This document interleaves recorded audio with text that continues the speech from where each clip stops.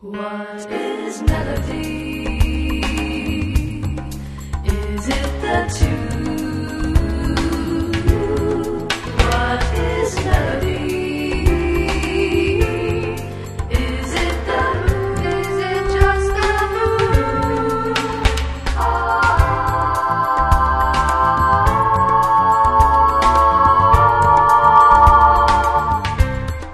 Ask Richard now. What is melody anyway? That's a great question, but it's a huge question. Because melody can be heard, I think, sometimes, and it's not that strange, but it sounds a little strange. It's a little weird to answer it this way, but melody can be heard just in the air, sometimes just the wind sometimes, or you know what I mean? There could be total silence and you just hear some sounds, and it's kind of melody. Melody can be heard in rhythm.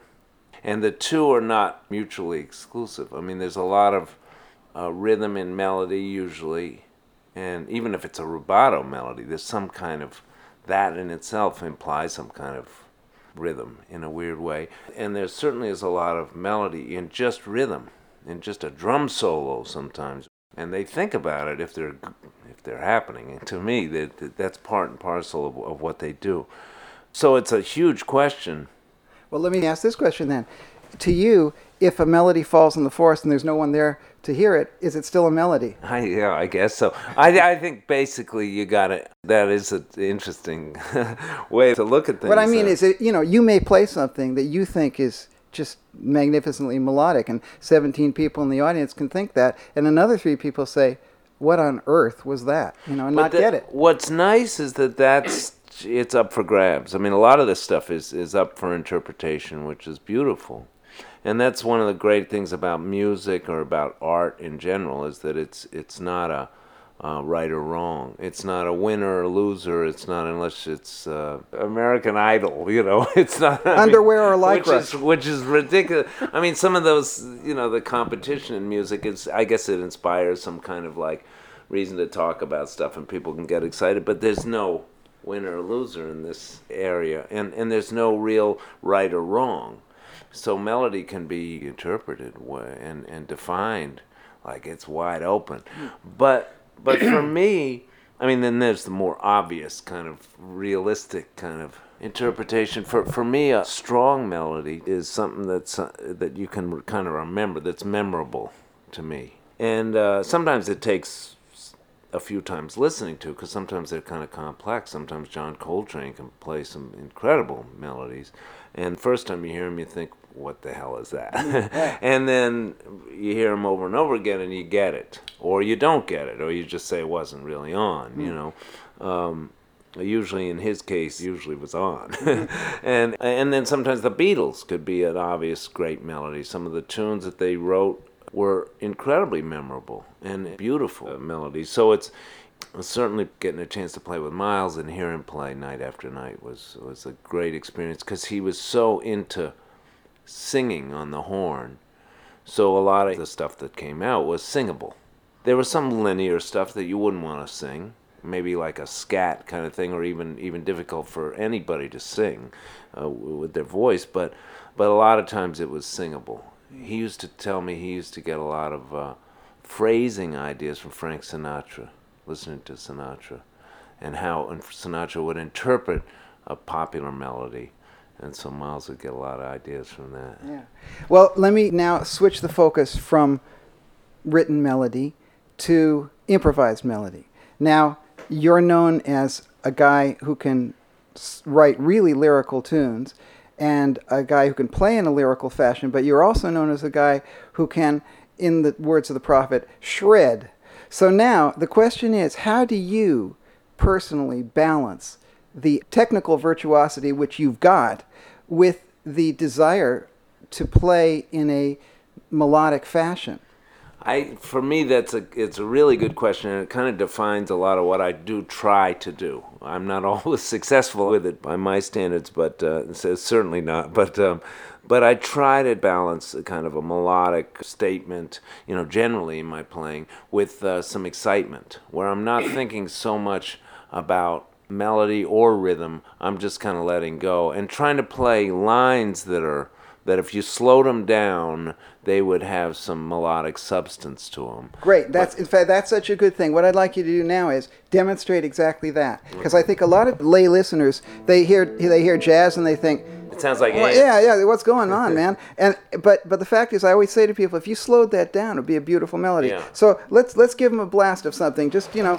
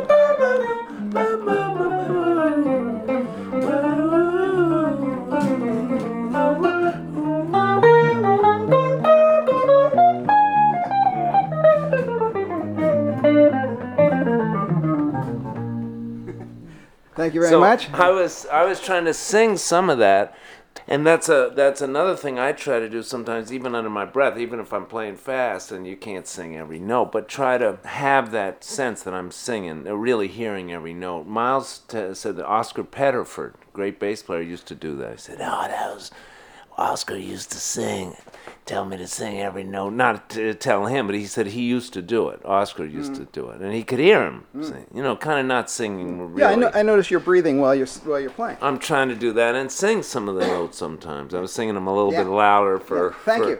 But For the microphone, which loved it. It was yeah. really- So basically, I'm trying to make up melodies or lines that connect to other melodies, but even within the line, there's a melody. And if you sometimes you take it apart, I've got these right here on the pile on the floor. I have these tons of transcriptions of like Sonny Rollins improvisations, which are incredible melodies. When you slow the stuff down, you hear amazing stuff. I mean, it's really very intricate, very controlled a lot of times with a great improviser like Sonny Rollins, of course. And in his whole statement, some stuff that's just like almost a rhythmic phrase, like talking. Like, Well, give me an example of that. Just Okay. one little phrase, and then Okay. slow it down. all right, here's one. If I hope I can do it. Here's a Michael Brecker phrase that I took off something a long time ago, and I hope I can remember it. And I play it all the time, and I'll probably goof it, but.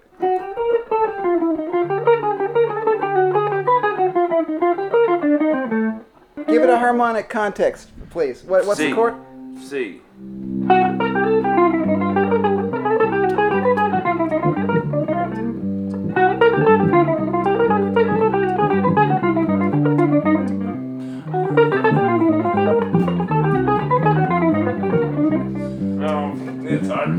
You'll get one good one. Okay, go, yeah. Okay. But, well, okay, let's try something else. But Let's you try- got that idea, Yeah, right? sure. And slow.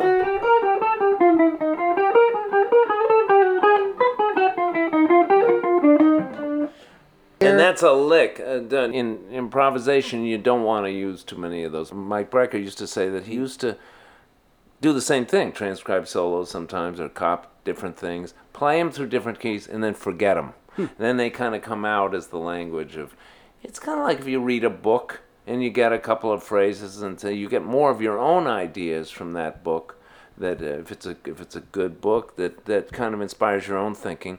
But you remember a couple of phrases that an author said and say, oh, this is kind of a cool, I remember how the guy said it. He said it's something like this, and then you might quote a phrase. So sometimes you can get that, or you do enough transcribing, and you get all kinds of, tons of melodies in your ear, and they kind of come out in your own way.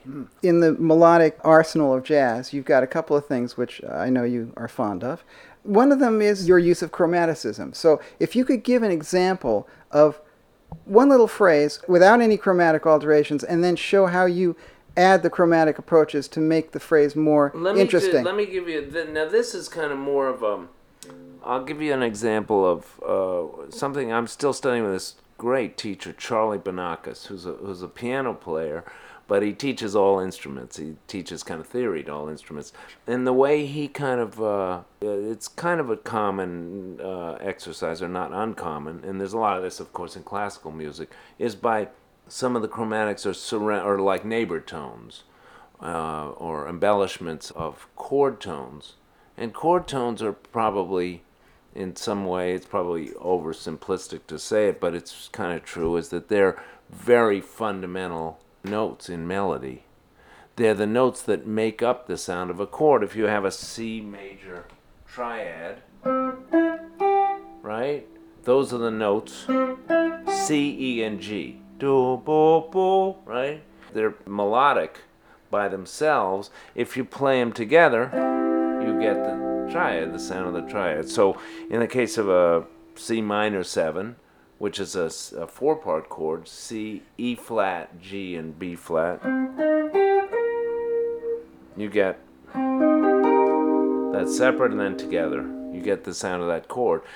What Charlie teaches sometimes is chromatic from below each chord tone, and then scale from above each chord tone, which is another common embellishment. Those are two common embellishments. So let me just take a C major 7, C, E, G, and B, and illustrate that just real quick. So B to C, with chromatic from below, C is B, and to the chord tone, resolve it to the chord tone, then E flat to E, G flat to G, B flat to B.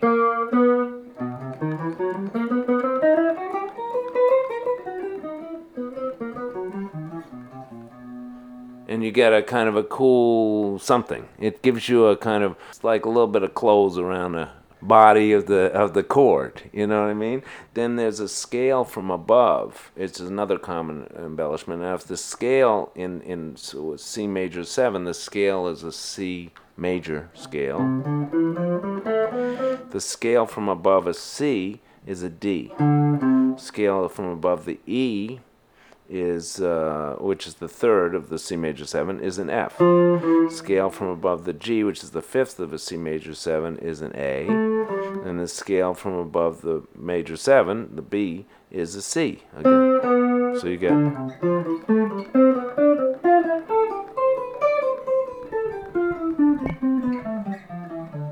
If you put those two together, you get bo, bo, bo, bo, bo, bo. That's the chromatic from below and the scale from above.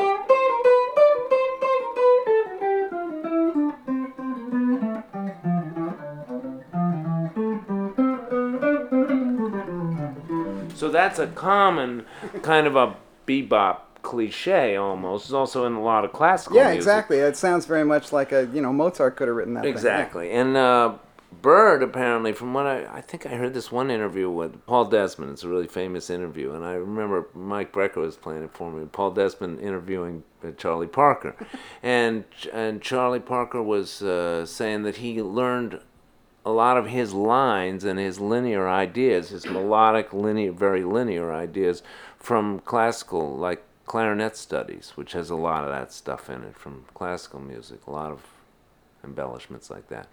So that's got a lot to do, of course, with bebop and a kind of a jazz, quote unquote jazz kind of bebop kind of concept in some ways, those chromatics.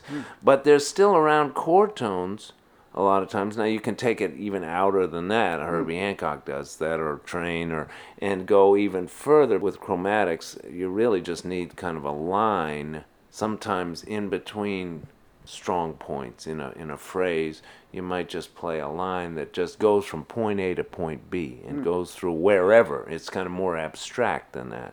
The melody could be more abstract, but there is a lot of stuff around chord tones. Chord tones are very fundamental notes, and of course you want to learn music. To me, it's very important to learn it both ways, like you learn a language. If you go to school, you understand the language in terms of spelling, in terms of pronunciation, in terms of verb conjugation, the logistics of the language. But ultimately, with any language, including the language of music and the language of jazz or pop or rock or classical, you really learn it by doing it, by playing and by listening to people that are fluent in it. And that's how you learn any language, and especially this one. Let me ask you about another element of your melodic improvisation style, which of course is poly-wanna-cracker tonality. So if you could demonstrate that, I thought maybe Janek could play just some simple tune, like whatever, any simple tune you want, and where we can hear the chord tones, the Latin thing maybe, where you do the chords and you can hear them clearly. And you just play the real chords and then show how it would be if you superimpose other. I might just start off with just the chord tones of two different chords. One, the original chord, we'll play something in C minor 7 again. Why not? And why not? And I'll just play in C minor for a while using a C Dorian, and then you stay in C. Janek's going to stay in C, and I'll play also a minor third up for there's tons of possibilities, but I'm going to actually think E flat Dorian, which is a minor third up from C Dorian, and also think the chord E flat minor 7. And so we're playing over C minor 7, but I'm going to be superimposing or going between those two tonal centers. Hit me, big boy. Okay, so 1, 2, 1, 2, 3, 4.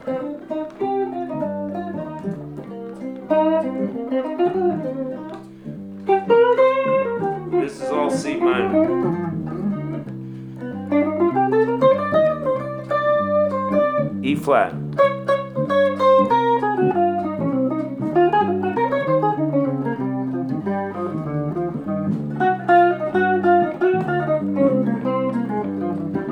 E flat. C. E flat. C. E flat.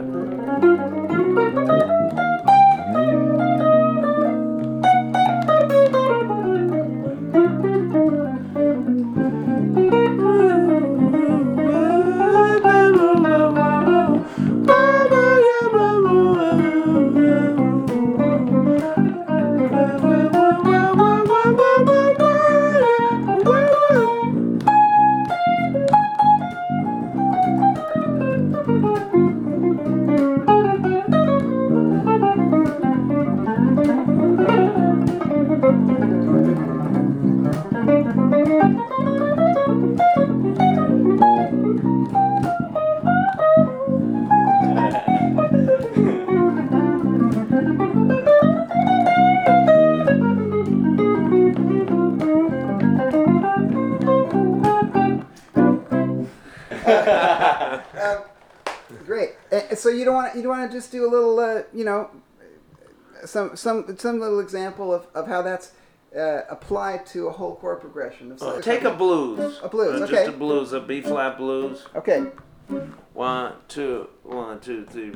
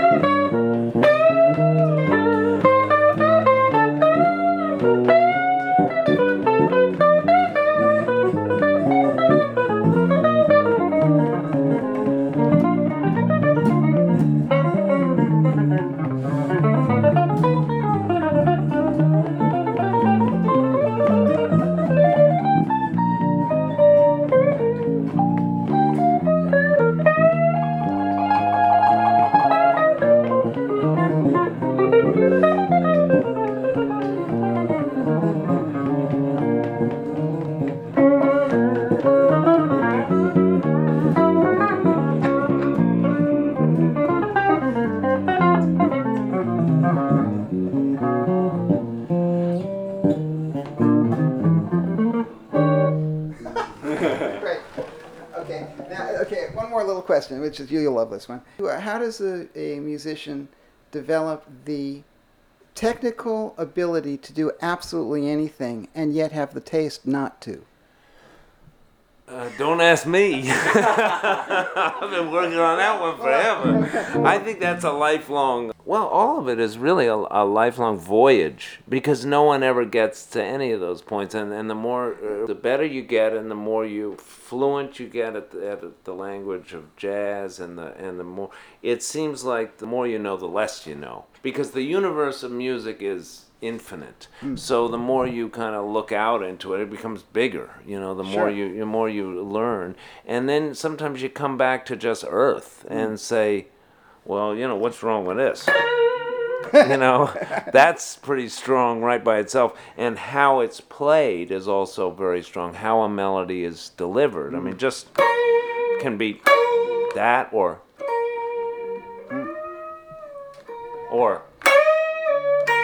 there's two different stories right there, and we're just talking about three notes, B.B. King notes, you know. Right. And so there's a whole lot of options, I mean, an infinite amount of options. And then there's, as we just kind of tried to play through, of you know, lots of different chords on top of chords or tonalities that you can go and make up as you're going along. So there's lots of options, and I think that then it's up for grabs. I personally like a lot of energy. I like the way, for instance, Michael Brecker, everything he used to play, and just about every recording he's on, has got some stuff to it. And he played a lot of notes. He played with a lot of fire, and he could also play very lyrically, very melodically, very like a kind of a statement, then take a breath, and build a solo, and then by the end he was steaming usually. Miles had a different kind of approach, but not dissimilar. He played less notes. Jim Hall can't play fast. He works on his chops some. By the nature of the fact that he can't play fast, his style is defined, and most people's styles are defined as much by what they can't do as what they can do. And then they're also defined by who they are and how they feel, and whatever how their heart beats, know. And so there's lots of kind of options. So I wouldn't, I still work on that. It's a great question, and that balance is always tricky. And sometimes when you have the chops, I find myself, without looking over my shoulder all the time, because when you're playing, you want to let go. You want to let your heart out. But without looking over my shoulder while I'm playing all the time, there's a little voice that me saying, don't overdo it. Pull back. You practice some cool stuff, but now it's time for the gig, and you want to listen to where's the drummer, what's the mood of the whole tune, what's everybody else doing, what's the bass player doing. Try to pull back and when you were and develop your solo. When you were starting out to develop your solo thing, to what extent did the listener reaction help you discover what worked and what didn't melodically? What kind of stuff, you got a great reaction from? What kind of stuff, perhaps, I know it's impossible that an audience would not react enthusiastically to you, but let's just say it happened. That's okay. Okay. But just at the what kind of things did you find? Maybe I should do more of this and less of that, and Well, there are times when the audience can be really helpful in terms of inspiring you, and then there are times when you just got to kind of have a balance. And Miles was I think the king of this, which influenced his playing and informed his playing in a way that was really fantastic, which is he was very aware of the audience and kind of what got over, and he could get the house in a way. Yeah, which is contrary to what the perception of him is. Well, it was very important to him. I'll tell you that right now. It was really important to reach people, because music is a communicative thing. It's supposed to be a language to reach people. You don't want to just make it in your basement, So he had that balance, and also what his goals, his personal goals and his personal ideas were, despite what anybody would do. He kind of wanted to hold true to those, no matter who said what. So that was a great balance. I think it's a great balance of having your own kind of integrity, musical goals, and your own stuff, which is, the sky's the limit as far as I'm concerned. There's not a right or wrong. I hear some people say less, more, who knows? What the hell? To me, it's up for grabs. And musical is beautiful in that regard. But the thing is, I think it's also great to have an audience will balance you, kind of, in some ways. If you come out burning and you play the first tune is killing, and then you play the second tune with the same intense energy and the same kind of, it almost sounds like the same texture in the same tune, and the third tune with the same intent, you're going to notice the audience saying, we got it the first. Radio Richard.